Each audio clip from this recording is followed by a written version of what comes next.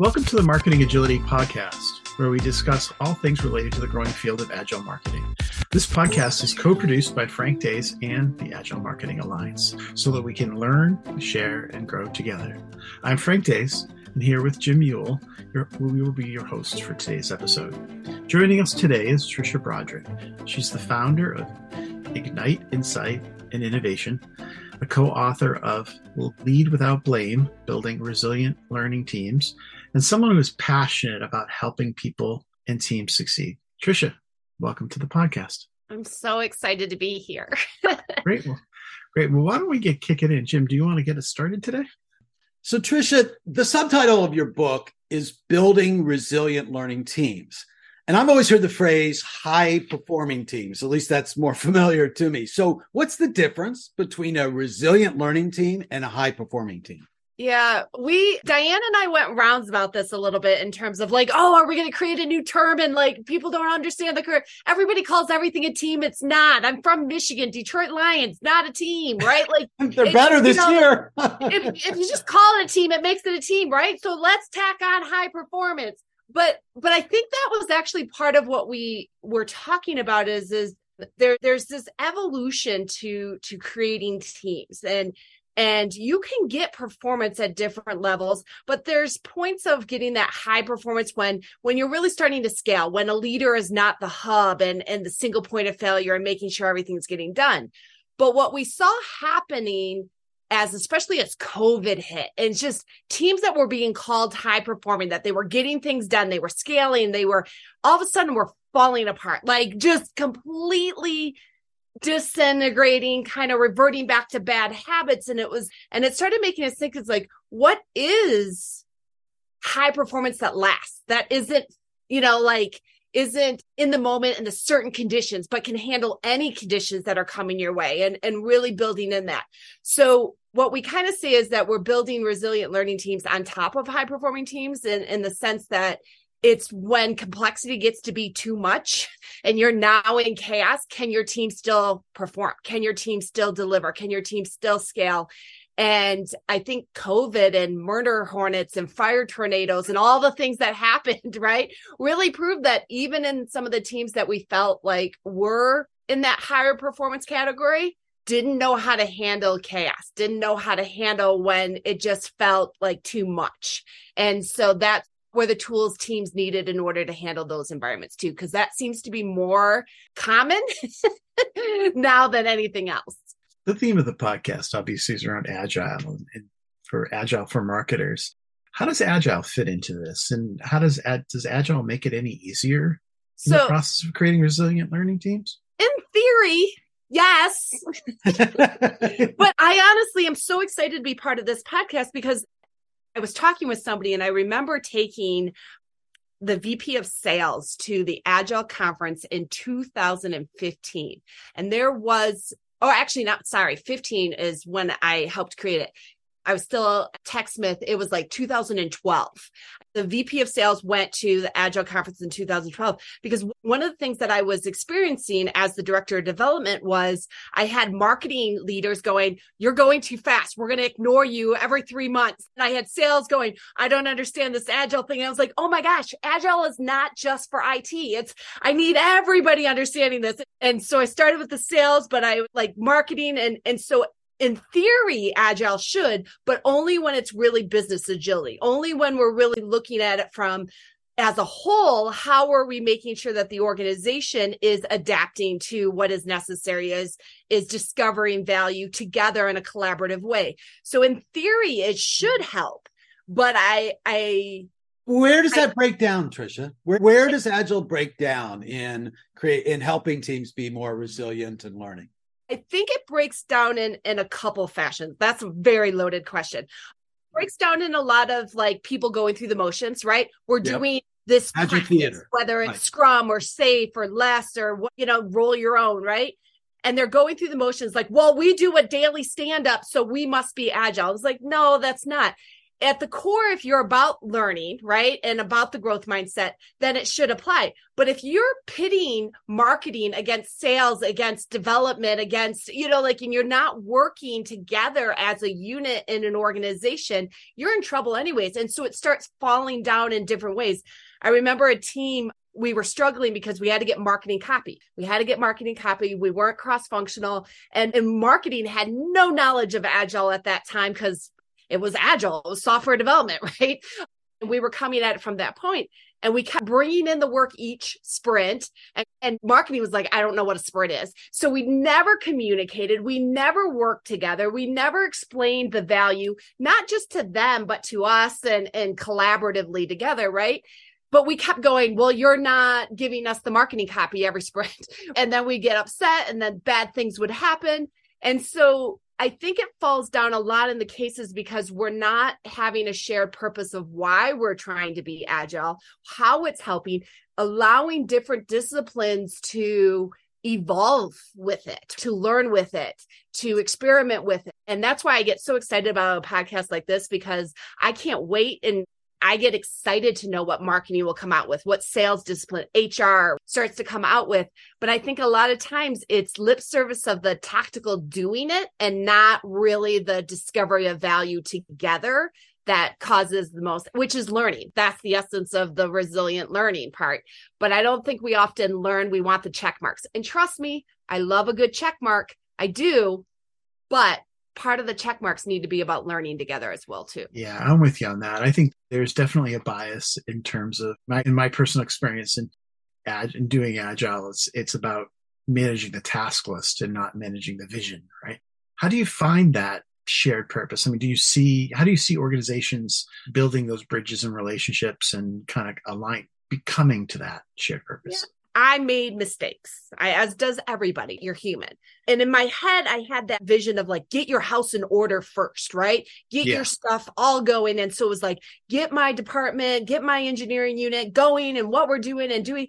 And then it was like, marketing, you're going too slow. Well, that wasn't fair. That wasn't right. That wasn't and then it was like, just do it. Don't you get it? Right? Like, no. And so I think one of the best things that people can do is that learning together and meeting people where they're at. What you have a whole set of best practices that you've built your experience and knowledge and mastery on. What does it mean now to explore, right? And to do that together.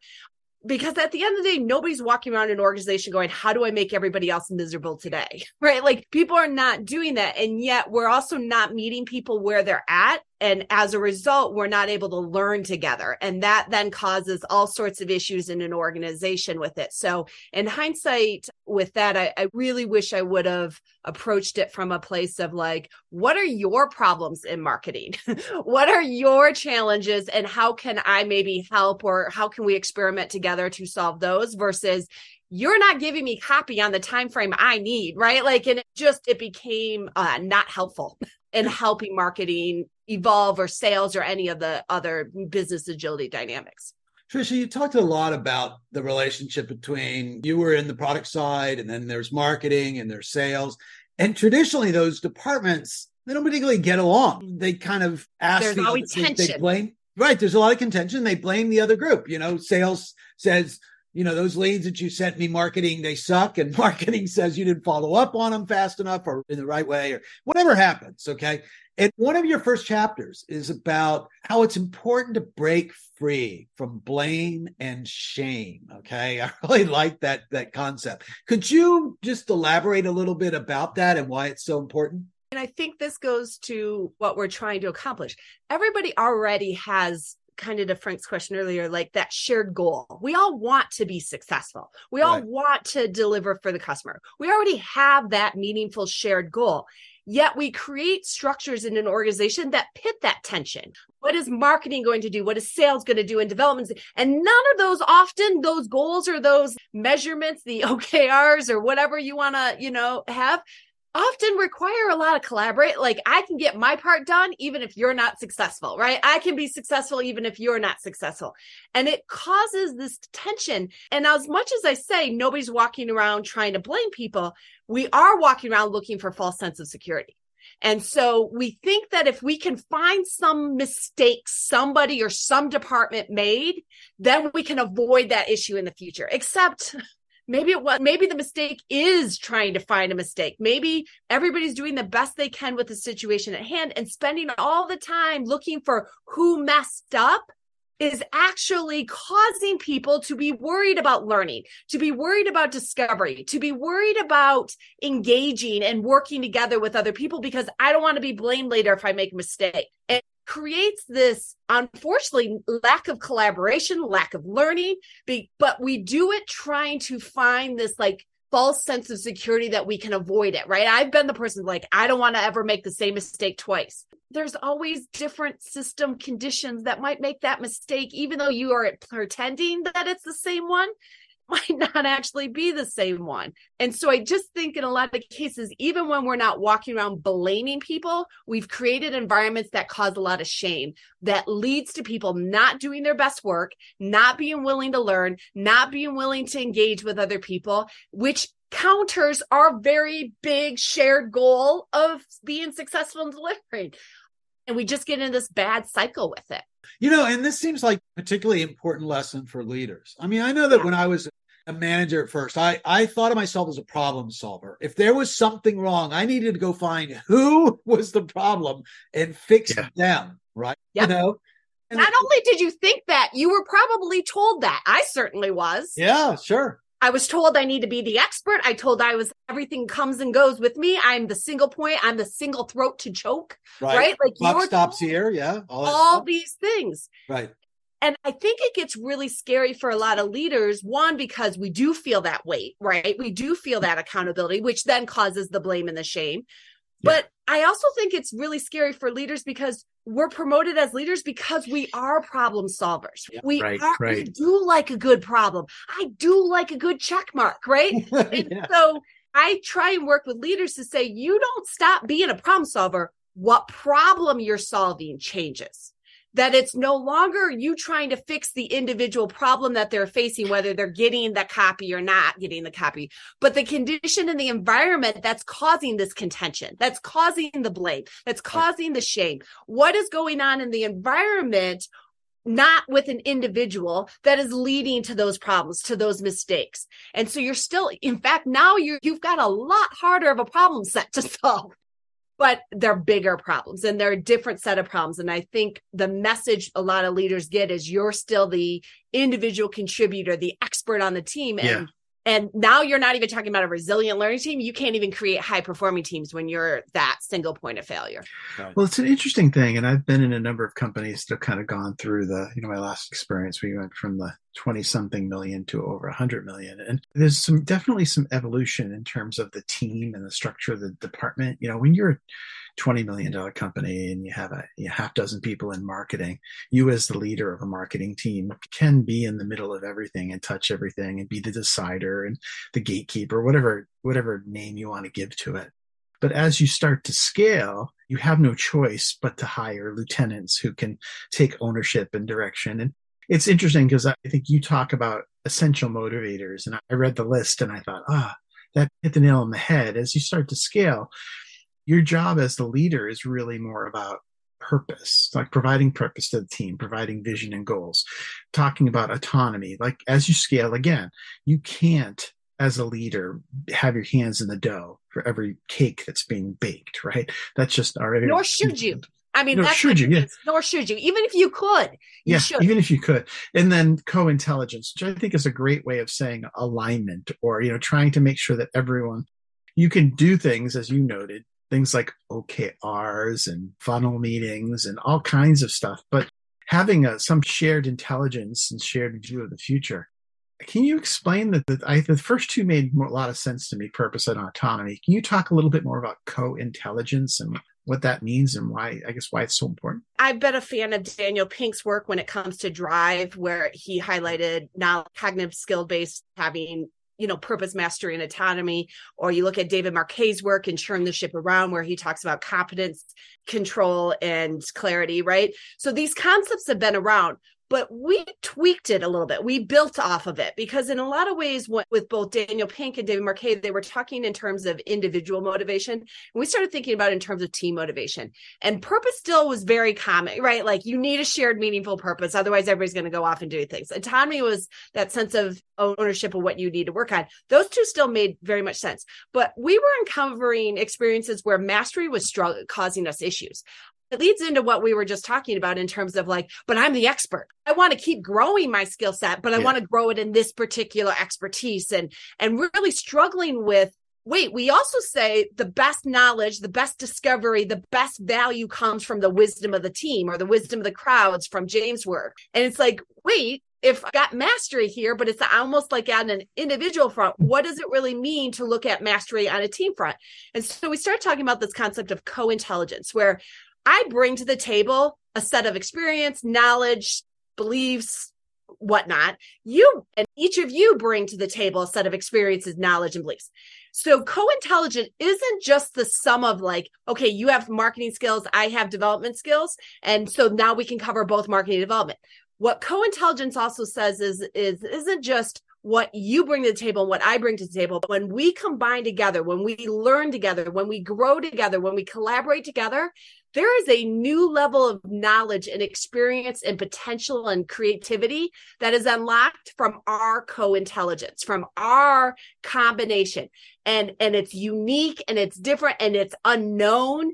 And so like there were things like when Diana and I were writing the book that neither one of us came in going, okay, we already have all the expertise and knowledge on either one of these topics between the two of us. We had to use our co-intelligence to dive into this topic, to explore this topic, to uncover and unlock. And so co-intelligence actually taps into this next level potential with the combination of the people you have, not just the individual mastery and skills that each individual has, but it's the combination, cumulative in the sum of it, but also what that combination creates and unlocks. Does that make sense? It does, but does this also involve cross-training and getting appreciation for the strengths of what people with different backgrounds bring and that sort of thing? I mean, is that part of it as well? Absolutely. It's just absolutely, because then I'll go like, oh, we have to absolutely go to Jim for this, right? Or something along those lines. And by just working with Jim, I might pick up a little bit of it. And so then we're sharing it, we're helping each other grow. But it's also like, just if you and I were talking and engaging, have you ever worked with somebody where they say something and a new thought completely pops into your head where you're not experienced in it at all? And you're like, oh, I wonder if we could actually do this. And you're like now exploring a whole new territory because that person triggered something in your head that made you think of that. That's that next level of that co-intelligence that we're also tapping into. So it's not just sharing current skills, it's unlocking new skills. You know, that's how I got started with Agile marketing. You know, I mean, I talked to a developer about Agile and I thought, you know what, that could be applied to marketing. You talked about the three motivators: purpose, autonomy, and co-intelligence. Okay. And those are obviously critical. But you say in your book that they may not be enough. Okay. And you listed, in your book, you said that may not be enough. And you list 4 factors that you call the resilient factors. Okay. Resilience factors. So we don't have time to cover all 4, but can you talk about the first factor, which you call the collaborative connection factor? What is that? And why does it make a team? So actually, this kind of goes full circle to where we started a little bit, where you said, well, what is the difference between a high performing team and a resilient learning team? Right. You know, I've built a lot of teams based on those essential motivators of purpose, well, at the time, mastery, now co-intelligence and autonomy, but then couldn't handle the chaos, right? It couldn't handle that increased complexity. And so then we started thinking about, well, what are the things that often go under the radar, that aren't often addressed, that is the game changers when it comes to dealing with chaos, when it comes to dealing with uncertainty, when it comes to really helping a team stay in that high performing, taking it to that next level. And so we talked about these 4 things. And so the collaborative connection one was an interesting one that we came in. There's kind of 2 parts to it, and we definitely labeled it intentionally. So one is, a lot of people mistake cooperation for collaboration. Right. Me saying, hey, let me help you out, Jim, with your part is different than, hey, let's build this together. Right. Those are different things. Right. And a lot of people are like, oh, we've all gone remote and we're all working just fine, Trish. And I'm like, oh yeah, how are you working? They're like, well, he hands me this and then I work on that part. And I'm like, so you're cooperating, you're not collaborating. And so one was just really an emphasis on what collaboration truly means, because you can't get into that co-intelligence. You can't get into that learning. You're not going to get into dealing with uncertainty as an individual.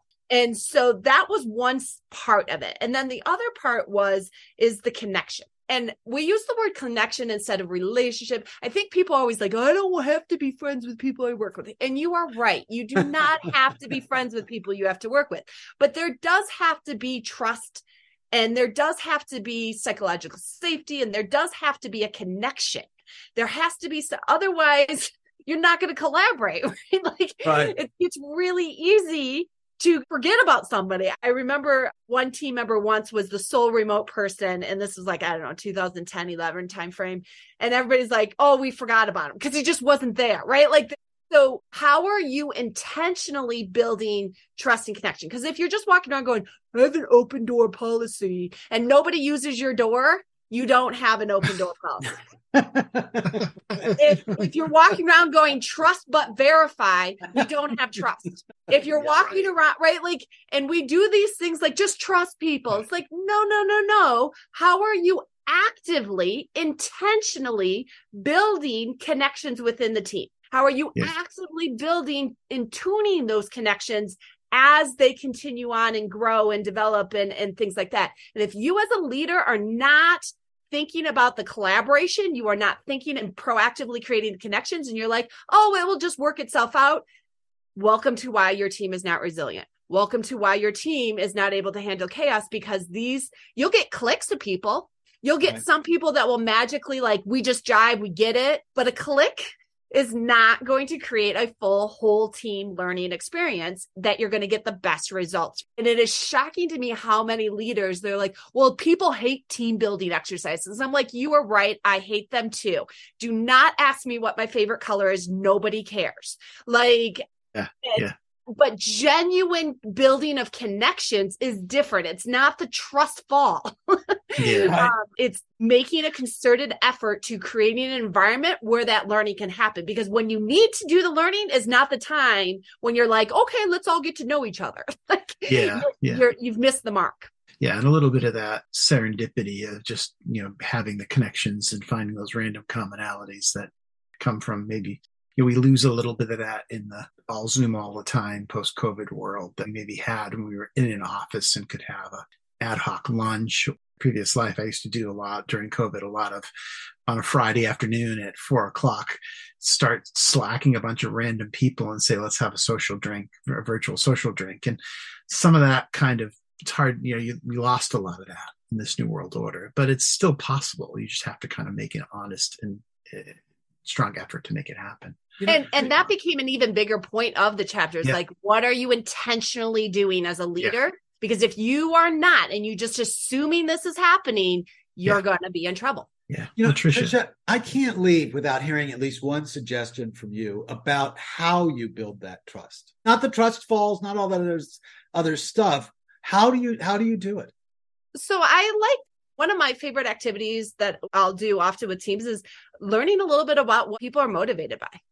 And so there's different activities out there. We put one in the book that Diana does a lot. I use a motivation technique that I've changed from Jürgen Apello's Management 3.0. But it's like, what are people motivated by? And learning that. I don't care what your favorite color is. I don't care what your favorite movie is. But I do care that you're motivated by order, or that you're motivated by purpose. Yeah. And that kind of more genuine relatability to handling things. Different one that I'll do is like, I have sort of pictures that people can choose from. And I'm like, what's your superhero power that you bring to the workplace? Right. And I think so many people use team building as like these fast friends thing. And I am just not down for that.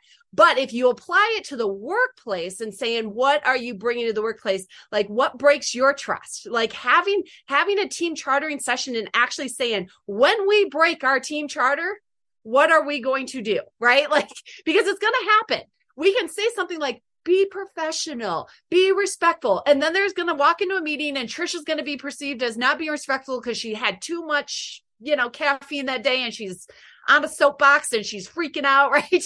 And in that moment, how do we want to engage with each other when we feel someone's being disrespectful or interrupted them or done something? And so radical transparency is another big part of building trust in terms of like, look, let's acknowledge that we're all human. This is what we want. And then something's going to happen. So how are we going to deal with it when that does happen? And what do we want? So I incorporate a lot of that in my team chartering. So kind of some activities, some bigger, things like that. There isn't one list, but those are some examples. Tricia, we appreciate you taking the time today to joining us and sharing all these fresh ideas. It gets me thinking, your co-intelligence point got me thinking about a whole bunch of ideas. Thanks again for joining us. And for our listeners out there, find the show notes to this episode at agilemarketingblog.com. Also, if you're interested in learning more, there's some great resources on using Agile in marketing, Agile Marketing Alliance website. Thanks again, Tricia, for joining us today. And everyone, please stay agile.